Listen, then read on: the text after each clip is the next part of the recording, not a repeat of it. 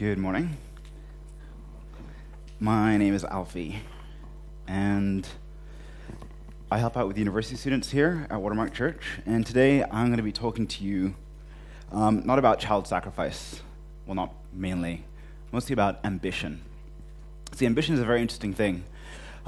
It takes us into all kinds of places. Ambition gave us business class and Facebook and Wi-Fi and lots of really great and convenient things. When people talk about ambition, they almost talk about it as a good thing, almost always.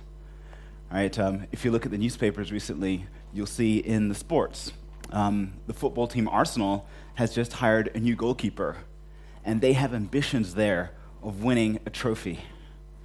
And maybe one day they will. Morocco is building a whole raft of, five-star golf resorts because they're hoping to, bring people in, and their ambition is to be a tourist destination. Nokia and Facebook are teaming together to bring the internet to 2/3 of the world that doesn't have internet, and the people say that is an ambitious goal, and it is a good goal. The ambitions of NASA got a rocket from our planet Earth all the way to Pluto. And if you see the picture of that, that's amazing, right? Ambition does amazing, good things. And whether you call it drive or desire or motivation, you'll find people saying good things about ambitions and people's goals and, what they do in pursuing them. European emperor, French emperor Napoleon said that great ambition is the passion of great character. But is ambition always good? Right after saying that, Napoleon said, "Those endowed with great ambition may perform very good or very bad acts, and it all depends on the principles that direct them." And the question I have is ambition good or is it bad? Or maybe it's just the effects of ambition. All right, ambition itself might be a good thing, but the results of it could be good or bad, depending on the person who has that ambition. I think as much as ambition does great things that we see in the news, it can lead to very disappointing things. I've been following the story of a couple of Chinese tech companies who, after having been listed in the States for a while, decided that they would, exit the US exchanges and go and list in China, only to arrive and to find the Chinese stock market collapsing. An economic analyst talked about Hong Kong and said that Hong Kong's ambition and drive to do more and do better is actually taking life out of its people, and Hong Kong is seeing skill and talent leaking out of Hong Kong into China, into the rest of Asia. We see the ambitions of athletes destroy their bodies with drugs and eventually their reputations and their careers. We see conflicting ambitions causing tension between Hong Kong and Beijing. And not too long ago, we saw the ambitions of the finance sector bring, the world economy to its knees. There's an author, David Foster Wallace, and in an interview, he talked about his ambition and his desire for perfection. And he said that his desire for perfection would kill him because he would never be able to be or write as perfectly as he wanted to be. The idea in his head would never make it onto paper. And he said he hated it because it killed him and it hurt the people around him. I think as much as ambition is a good thing, it can be a dangerous thing. It can hurt those around us. It can kill us. And ambition is what we see that hurts Israel and hurts Jephthah in this story. So we're in the third week in a series we're doing in the book of Judges. All right, and I don't like the book of Judges. I've hated it. I always hated it. I read it for the first time when I was in high school, and I was frustrated because Israel was so stupid. God would say, don't worship these gods, and they would go and worship those gods, and God would punish them. All right, and they'd come and they'd repent, and God would save them, and you think, all right, they've got it. The rest of Israel's history is going to be great. But they do it again and again and again. It's like watching a horror movie.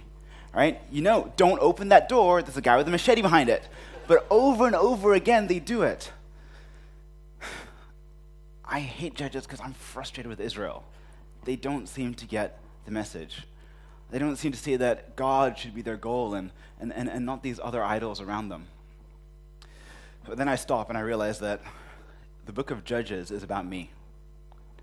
All right? The book of Judges is about how I am a huge idiot. And I'm always running away from God to worship other things, I think sometimes I've barely finished praying a prayer of repentance, and the next thing I know is I'm thinking about the next fabulous way I'm going to sin. All right? The book of Judges is about me and about how God continually comes to save me and rescue me, even though at least my actions don't show that I want that.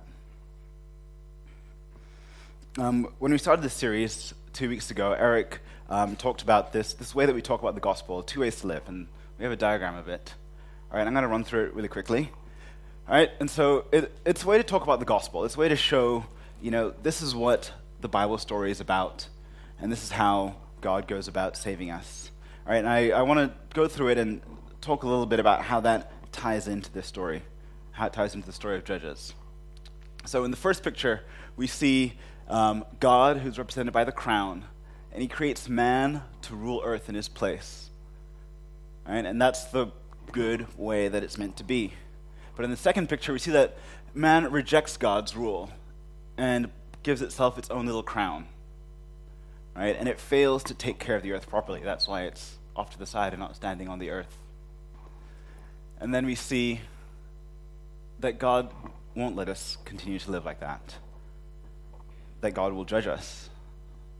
That the consequence of this treason, this idolatry, is death. The good news of the gospel in that fourth picture is that God doesn't leave us like that. He doesn't leave us to sit there and just be dead. He gives us an opportunity for life. He sends his son Jesus, who did what we're supposed to do in the first place, who lived under God's law, who obeyed and did all the things that we would not do.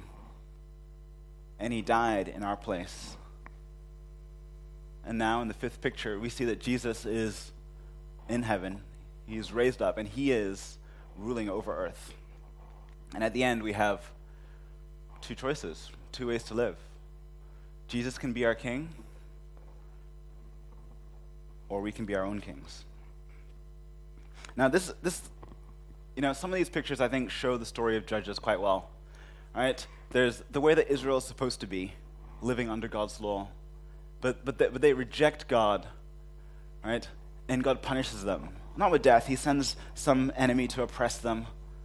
And they call out to God, and God sends a judge to save them. All right, it's convenient. They're both letter J, Jesus, judge. All right?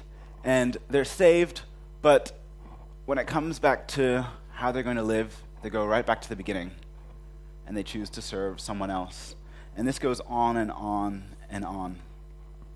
All right? By the time we get to the story in Judges, this is about the 6th cycle of them running away from God and God saving them. It says that they go and they worship all these different gods, the Baals and the Ashtaroths. They worship the gods of Sidon and Syria and Moab and Ammon and of the Philistines. All right? They worship 7 different gods, a god for every nation around them. And it's interesting, if you look at what biblical historians have to say about Israel during this time period, it's amazing because we know Israel's there because people write about it. The Bible writes about it, other historical documents write about it. But if you're to look archaeologically, you would never know that Israel was a nation. Because where Israel was supposed to be, they didn't have the structures that would go around worshiping God. They had all these other gods from these different nations around them. Their idolatry was so widespread and complete that if you went into an Israelite house in this time, you wouldn't know that they're Israelites. You could easily mistake them for a Philistine or an Ammonite, because those are the gods that they kept in their house. Those are the gods that they had around them. Through their journey time and time again, God tells the people of Israel, this is not how I want you to worship. You see these people and the way they sacrifice their children? I don't want you to do that. He says, this is the right and proper way for you to worship me. So, when Israel goes and they worship all these different gods, he punishes them. He sends the Ammonites and the Philistines to come and oppress them. And the people come and they repent. But when they go to God, they say, save us. But God is fed up. It says that he is he's weary of their misery. He's tired of their false repentance. He's tired of them coming and saying, God, save us, we'll worship you, only for them to turn around and go right back to the gods that they had been worshiping before. And God says, you know what? You chose these gods. Let those gods serve you. And for a moment, we think that Israel is going to go back to worshiping God because they say, you know, God, we'll worship you, do the punishment that you think is right. And in this very same breath, they turn back and they say, oh, and if there's anybody here who can save us, you know, you get to be our king. You get to rule over us. They don't get it. They come and say, we need someone to save us. God won't do it, so we're going to find our own way. And that's where we meet Jephthah. All right, Jephthah was a mighty warrior, but he wasn't always like that. All right, he started off as a baby. He was born, and his mother was a prostitute. When he grew up, his brothers hated him, and they cast him out. And so Jephthah went off into the wilderness, and he gathered a little gang around him, and they would go around raiding villages, causing mayhem. And that's how he became a warrior. He became a warrior because if you're not living in a city, if you're not protected by the city, you need to know how to fight. And so when Israel's in trouble, they're trying to think, who is going to save us? And they say, oh, right, you know that guy Jephthah, that guy we kicked out? I heard he's been raiding villages. He can fight. We'll get him to save us. And so they go to him, and he says, no, I'm not going to just fight for you. I don't want to be just a military leader. I want to rule over you. And Israel's desperate. They want their freedom, and they say, you know what? You can rule over us. You can rule over us if you save us. And so Jephthah goes to fight. Well, he doesn't fight first. First, he tries to negotiate. He writes to the king of the Ammonites, and he says, you know what? This isn't really your land to begin with. God gave us to us. If you want a land, maybe your God can give you some land. All right, he tries to negotiate, but he's not a very skilled negotiator. That or the king of the Ammonites really doesn't care. And so he goes, and we see for the first time God intervening in this story. We see God coming, and he sends his spirit on Jephthah. Now, any other time in the book of Judges when we see God's spirit on a judge, they go to victory. Right? There's no question about that. But Jephthah isn't really concerned about God's victory. Jephthah is concerned about his own name. He's been cast out of his community. He's been left by the side. He's been rejected. He wants to be restored. He wants to be a member of society in good standing. He doesn't want to be just the son of a prostitute. He doesn't want just to be a gang leader. And so he goes to God and he makes a vow and he says, God, you saving Israel isn't enough because I need to make sure my name is restored. And so I'm going to give you something. I'm going to give you a little bribe so that you guarantee my victory. And he says, you know, the first thing that comes out of my house, I'll sacrifice that to you. See, I don't know what Jephthah was thinking would come out of his house. All right? You don't normally keep animals inside your house. You know, I don't think he was expecting 2 sheep and a bull to run out. I think that Jephthah intended to offer a human sacrifice. All right? If you look at all the nations around them and the way that they worship their gods, that's what they did. They would sacrifice their babies to their gods. And so I think that Jephthah thought, you know, maybe a servant will come out of my house and I'll offer that to God. I think it shows just how much Israel was lost in their idolatry. Not only did they worship these false gods, they forgot the right way to worship God. They forgot the things that God said were good and the things that are not good. So Jephthah goes on, and with God's power, he destroys the Ammonites, he destroys their cities, and everything seems great because Israel has what they want. Israel has manufactured their own salvation, right? They needed to be saved. God wouldn't do it, so they found someone who would do it for them. Israel is happy. Jephthah is happy because, he's been restored. He used to be the son of a prostitute, but now he's a ruler over Gilead. He's a ruler over a part of Israel, and he has status, and he has his name restored to him. He can now walk out in the city in pride because he has achieved something. Israel can stand up in pride because they have achieved something. And everything seems to be great, but very quickly it all falls apart. Jephthah returns home, and the first thing he sees coming out of his door isn't a servant. It's his own daughter. And he goes from the high of being a leader, and he tells his daughter, "You've brought me very, very low. Because you know what? I made a promise to God." And I think you have to credit to Jephthah. He's a man of his word. And the thing that he says he will do, offer up his daughter as a burnt sacrifice, he does. The next thing I find a bit strange, because Ephraim, they pick a fight on a guy who's just had to sacrifice his daughter. They come to him and say, "Why didn't you take us to fight with you? We're great warriors, we're archers. We could have been very useful in your fight against the Ammonites." And they pick a fight with him, and Jephthah isn't as diplomatic as Gideon was. Gideon also had an argument with the Ephraimites. And instead, 42,000 of the Ephraimites die. That's a lot of people, right? 42,000. Just because of a little squabble over who got to fight the enemy. See, this is a story of ambition gone wrong. Right? The ambitions of Israel to be a free nation, the ambitions of Jephthah to be a man in good standing, it didn't go wrong when he had to sacrifice his daughter. It didn't go wrong when Jephthah killed 42,000 Ephraimites. It went wrong right at the beginning, when they said that my freedom, my reputation is more important than God. It went wrong when they made their idol the thing that would drive and direct their ambition. Israel wanted to be free, but they weren't humble to do it God's way. They had to do it for themselves. Jephthah wanted to restore his reputation, but he didn't want to do it God's way. He wanted to do it himself.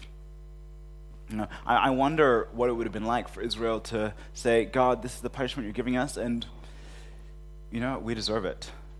And we're going to take it, and we're going to wait for you. We're going to wait for you to save us." I wonder what it would have been like for Jephthah to look at himself and say, "You know what? I've been disinherited. But I'm going to find my identity in God, and I'm going to get my salvation, my restoration God's way." I think the amazing thing is that despite Israel's sinfulness, despite Jephthah's pride, God saves Israel over and over again. Even though they went about it the wrong way, God still used Jephthah to save Israel.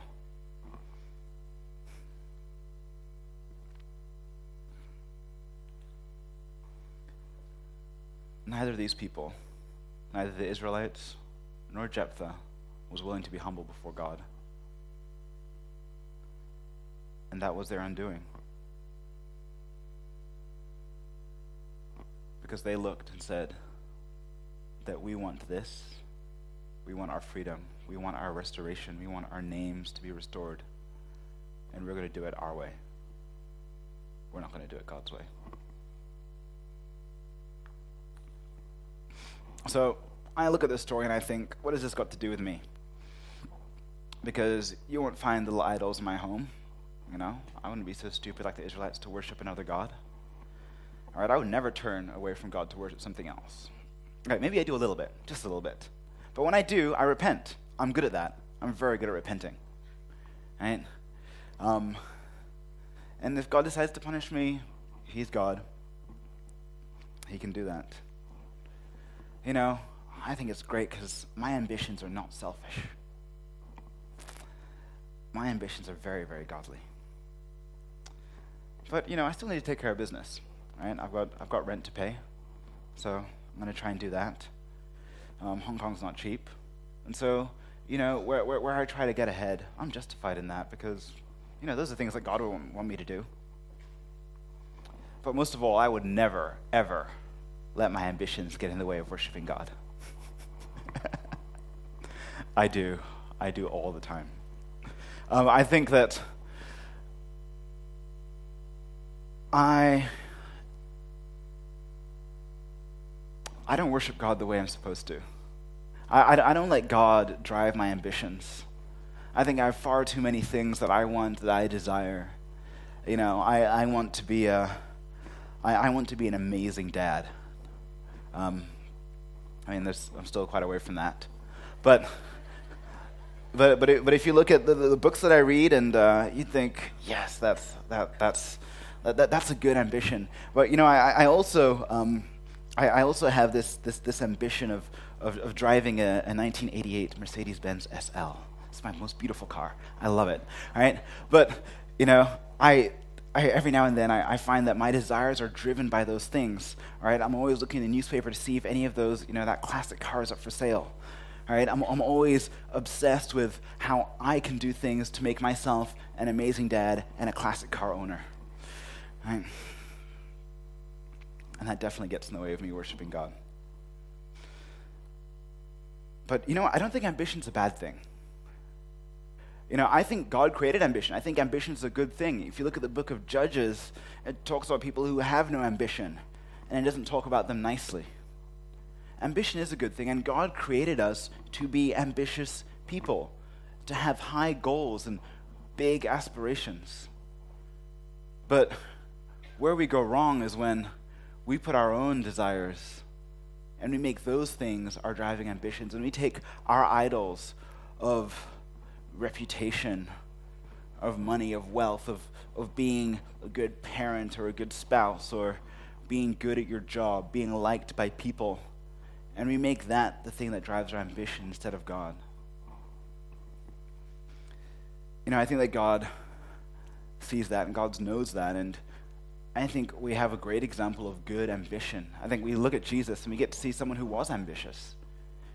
Jesus had big aspirations and big goals. He wanted to save humanity, and he pursued that. You look at the way that he spoke. He said, I need to be going about doing my Father's business. He said, I need to do these difficult things because they're about honoring God and seeing God as the highest goal and my highest ambition. All right, but when we look around, we see people who say different things about ambition.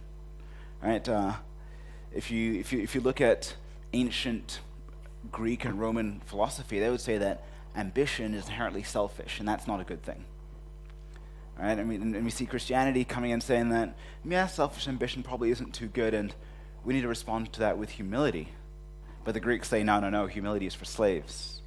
We want some kind of community-mindedness, some, what's the word, altruism. That should be what drives humanity.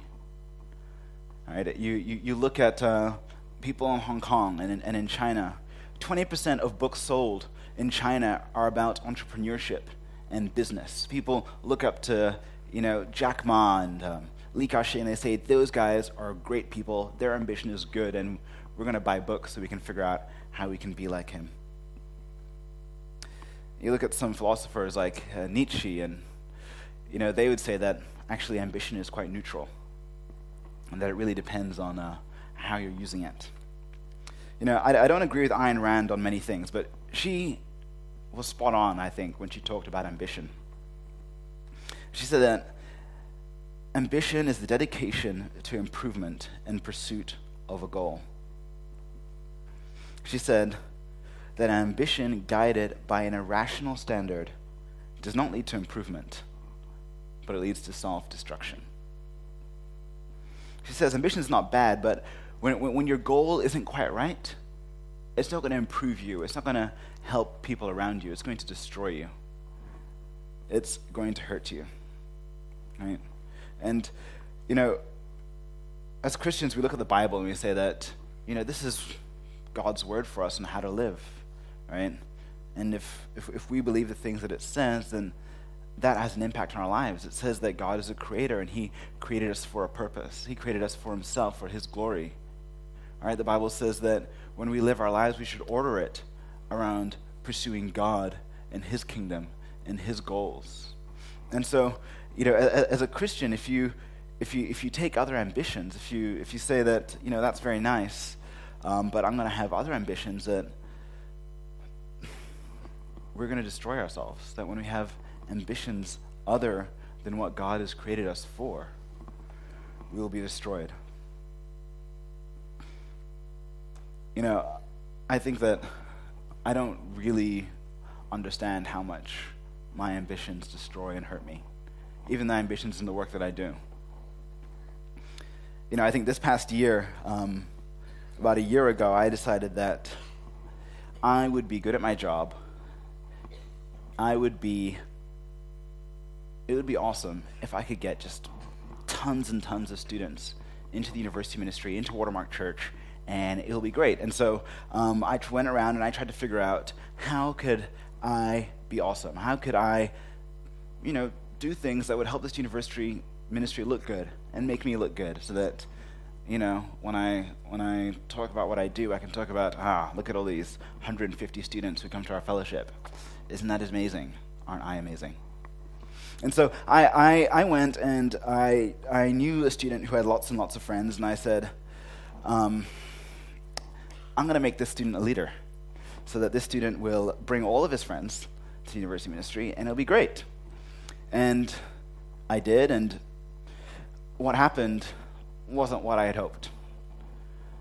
I think what happened is I spent a lot of time being frustrated and angry because this student didn't get it. He wasn't on mission. He didn't see that, the gospel was important and needed to be spread among his friends.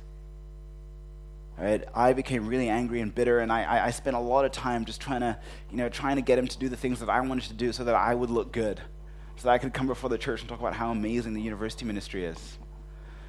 Right? But in the process, I neglected the other leaders. I neglected the other students who were there, who were concerned about God's things. I think this past year in the university ministry would be very different if I was concerned about what God wanted and not about what would make me look good. I think it's hard to figure out when our ambitions are good ambitions and when they're bad ambitions, when our ambitions are godly and when they're selfish. I think I don't realize often until it's way too late, until I've looked back and I see people who I've hurt, and I see me failing to do the things that God has called me to do. How do we figure out if we're following God? How do we know if we are like Jesus, if we're concerned about God's kingdom? How do we know if our ambitions, good as they may be, are driven by idols? I think we can ask some questions. I think that if you see yourself sacrificing your children, you probably have bad ambitions. Right? But it could be something a bit less drastic. What are the people that God has called you to reach out to? Are you doing that, or is something taking you away from that?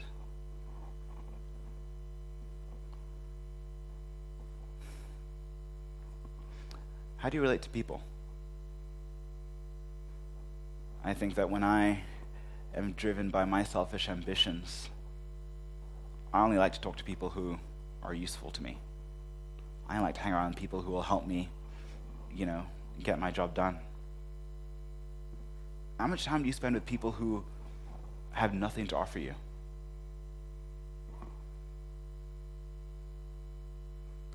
Has your wife ever told you, you don't listen to me anymore? That might be a sign. Or your friends wonder where you are because they never see you.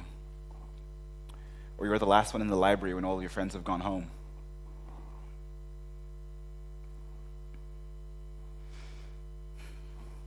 Maybe you're too busy or too tired to spend time with your family. Maybe you're too busy or too tired to serve in your church. Maybe you notice that your kids stop calling you mommy and they call you by your first name.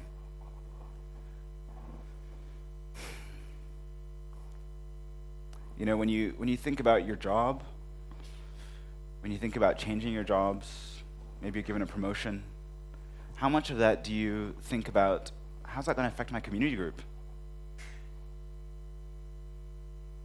How's that going to affect my family? How's that going to affect my ability to serve? What are the relationships that you will sacrifice to build other, more useful relationships? You know, I think I can come here and I can talk to you about your work, and you know what you should and shouldn't do, and you know what jobs you should and shouldn't take. But you know that I've got to be honest with you. I've never had to wear a tie to work. I think every time I work late, it's because I want to, not because my boss is making me. I think that I've had a very different story of work, but you know, I know somebody who does have a good story about work, and about ambition and about following God with their ambitions. The story is about my dad. My dad came to Hong Kong in the mid-'80s, and by the mid-'90s, he'd met this guy, and they started up this company together. And they worked, and they did lots of really cool things. They made Snoopy toys for McDonald's, and that was really awesome for me as a kid, because I had all of them. But my dad would work, and he would work hard because, you know, he needed to take care of his family. He needed to feed us, and, you know, my brother and I eat a lot. He needed to pay for school fees, and that's not cheap, and rent isn't cheap in Hong Kong either. And so he would work very hard, and you know, one day he woke up on a Sunday morning, and he was exhausted, and he couldn't get out of bed. And so he sent Mom with the three of us kids to church, and in the afternoon he woke up, and he prayed, and as he was praying, God said, "You need to change something, because the way that you're living is not good. It's going to kill you. It's going to hurt your family." So the next day, Monday, he went in and talked with his business partner, and they restructured the company a little bit, you know, so that my dad could have more time at home, more free time. But, you know, it wasn't a couple more weeks before he was back to the same schedule. And it wasn't just that, it was other things, right? Because I stopped calling my dad Daddy, right? I never saw him. I called him by his first name. And, you know, he looked at his work, and he looked at the people that were working for him. He looked at his business partner, and he realized that these were all relationships that were being broken down and were being destroyed. And so one day he said, you know what? If I'm going to follow God, if I'm going to be obedient to changing things, I need to do something drastic. And so without a plan, my dad quit. He had his partner, you know, say, this is all yours now. You run the company. And so, you know, that meant big things for our family. It meant that we moved from, you know, our big flat in Pok Fulam to a tiny flat in Tai Hang. And I didn't really notice it that much as a kid. You know, it meant that instead of, you know, walking all the way over there to get my toys, they were just like right here, right? But for 4 years, our family struggled because my dad tried to, you know, get another business together. And, you know, my dad asked me to say that his wife was very, very important, that my mom was very important in getting us through that, just reminding him that, you know what, if what the Bible says is true, that God can provide, if what the Bible says is true, if we're pursuing after God, God is going to take care of us.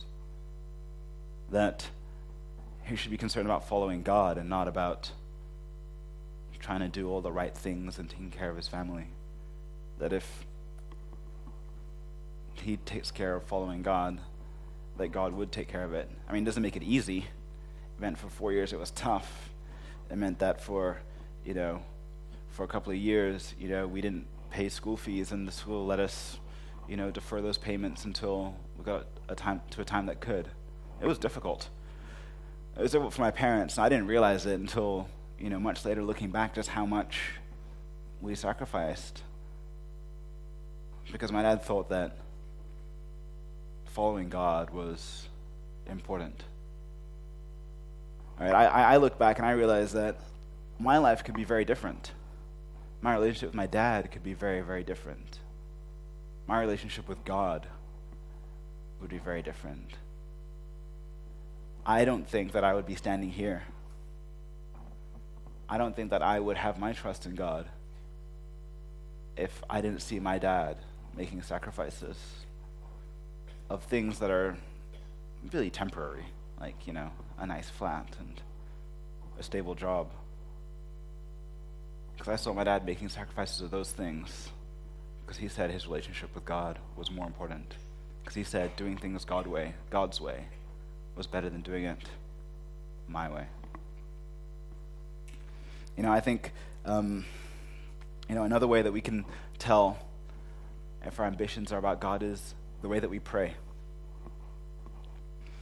And Tim Keller wrote a book about prayer, and I really enjoy it. And in his book, he talks about the things that we pray about. He says, in our natural state, we pray to God to get things. We may believe in God, but our deepest hopes and happiness reside in other things. So we therefore pray when our career or finances are in trouble or when our relationships are in jeopardy. But when things are going well, we don't pray. Our prayers are pretty bland. Usually you're asking God for things, and occasionally if you've sinned, we'll pray a prayer of repentance. But when our ambitions are not on God, our prayers show that, because our prayers are not about God and following Him. They're about God giving us things. I look around and I think that I don't know a lot of you as well as I would like to. Right? But I know some of you, and I know other people around Hong Kong, and I would say that ambition for reputation, ambition for wealth, ambition to be a good parent, ambition to be popular, ambition to be a good student, those are almost definitely idols that we face. All right, I don't want to sit here and beat you up about your ambitions and tell you that, you working your job is bad, because it's not. I think it's good to work and to have a job. But I think that it's not enough to just, quit your job and go, right? It's not enough to move to the countryside and say that we're going to have a simple life, because that's what it means to follow God. Now, I think that the gospel calls us to a big dynamic change. It calls us to change the thing that we worship, to stop worshiping ourselves and what we could be, to stop worshiping our ideal that we have in our head of being a perfect parent or an amazing worker or a perfect student, to turn our lives to worship God. Not with a part of your life, not just on Sundays, but with everything in the relationships that you have. To worship God as you relate to your friends, to worship God as you sit in the office, to worship God as you look for a job. It's not enough to reject worldly ambition. We need to set our eyes on God. We need to set our eyes on what He has set up for us. We look at Israel and we see that their ambition destroyed them because they were not concerned about God, they were concerned about themselves. Even when they said, God, we're sorry, they weren't sorry because they worshiped false gods. They were sorry because they were being oppressed by this nation and they wanted to be freed. We look at Jephthah, and Jephthah is struggling with his reputation, the way he's perceived in the eyes of the people around him. Right? And the problem wasn't that being free was bad. The problem wasn't that having good standing in community was bad. Their issue is that they worship those things above God. I think that we should probably have a look at Jesus and see what his ambition looked like. Because if we look at Jesus, we see that his ambition was not an ambition of personal gain, but an ambition of sacrifice. It wasn't for a kingdom here on earth, it was for a kingdom in heaven. The way he lived his life wasn't about things that are here and now, but he set his life on something that is for eternity. I think that Jephthah saw his reputation as something that would save him. Israel saw their freedom as something that would save them. But those are not good saviors. They won't save us for eternity. They'll make us life a bit nice now, but they aren't eternal things. I think that when we transform our worship from ourselves and we turn it towards God, that we have this amazing freedom, because it means that we can be an amazing parent. It means that we can be a good student. It means that we can be good workers. And we can do that well. Because our life isn't about being a parent or a student or a worker. I think when we set our ambitions on Christ, it means that we can fail. We can drop out of school. We can lose our jobs.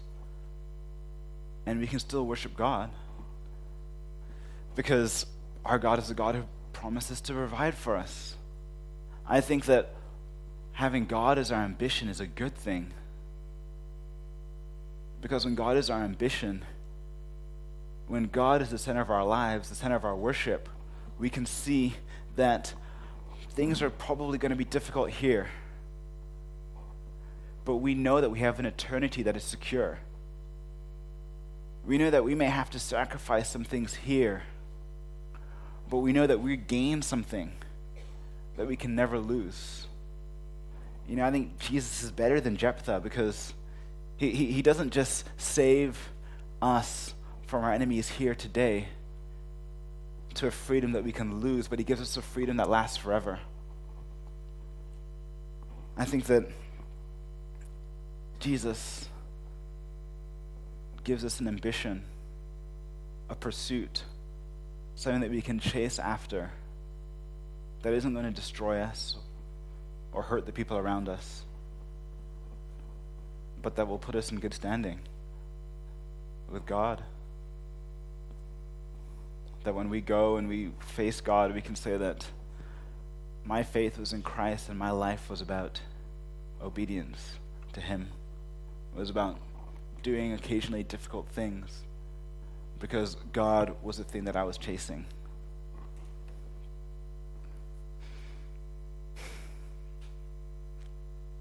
Judges repeats this phrase: in those days, there was no king in Israel, and everyone did what was right in their own eyes. What the Bible tells us is that we do have a king, and his name is Jesus, and that he does give us things to do. He directs our life, and he says, I'm not wanting you to do the things that are right in your own eyes. I want you to do things that are good in my Father's eyes. I think he did that. He showed us how to do that. He wants us to do that too.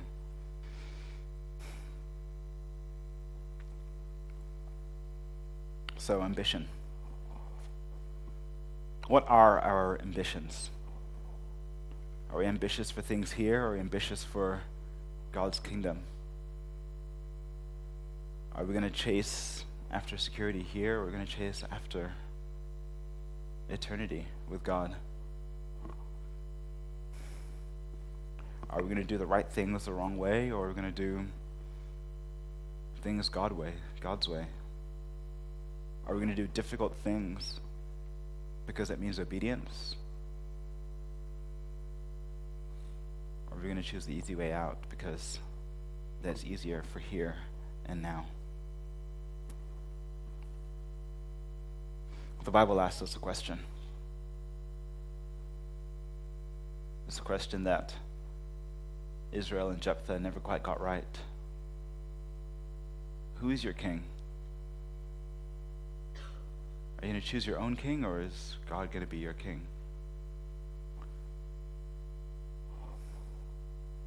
Am I going to be my own king?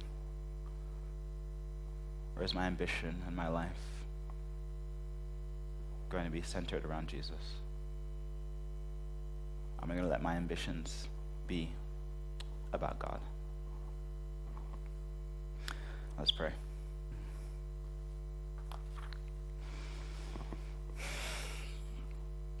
Father God, I confess that I don't get it. I don't get it right. That I have set up so many things as gods before you. That I love the idea of being seen as a good church worker more than I love obedience to you. Father, I pray for us as a church. God, that you would open up our eyes to see our hearts, to split those motives, to see where it is that we have valued something above you and we're worshiping something more than you. God, I pray that the story of Judges wouldn't frustrate us, but would remind us that when we set our eyes on something other than you, that you come back to save us over and over again. Father God, I thank you for Jesus and the example that he set. To live a life that is focused on you, is focused on your kingdom. I pray for us. I pray for our church, that you would be our king, that you would be the center of our worship, and you would be the direction that we set our lives. We pray this humbly in Christ's precious name. Amen.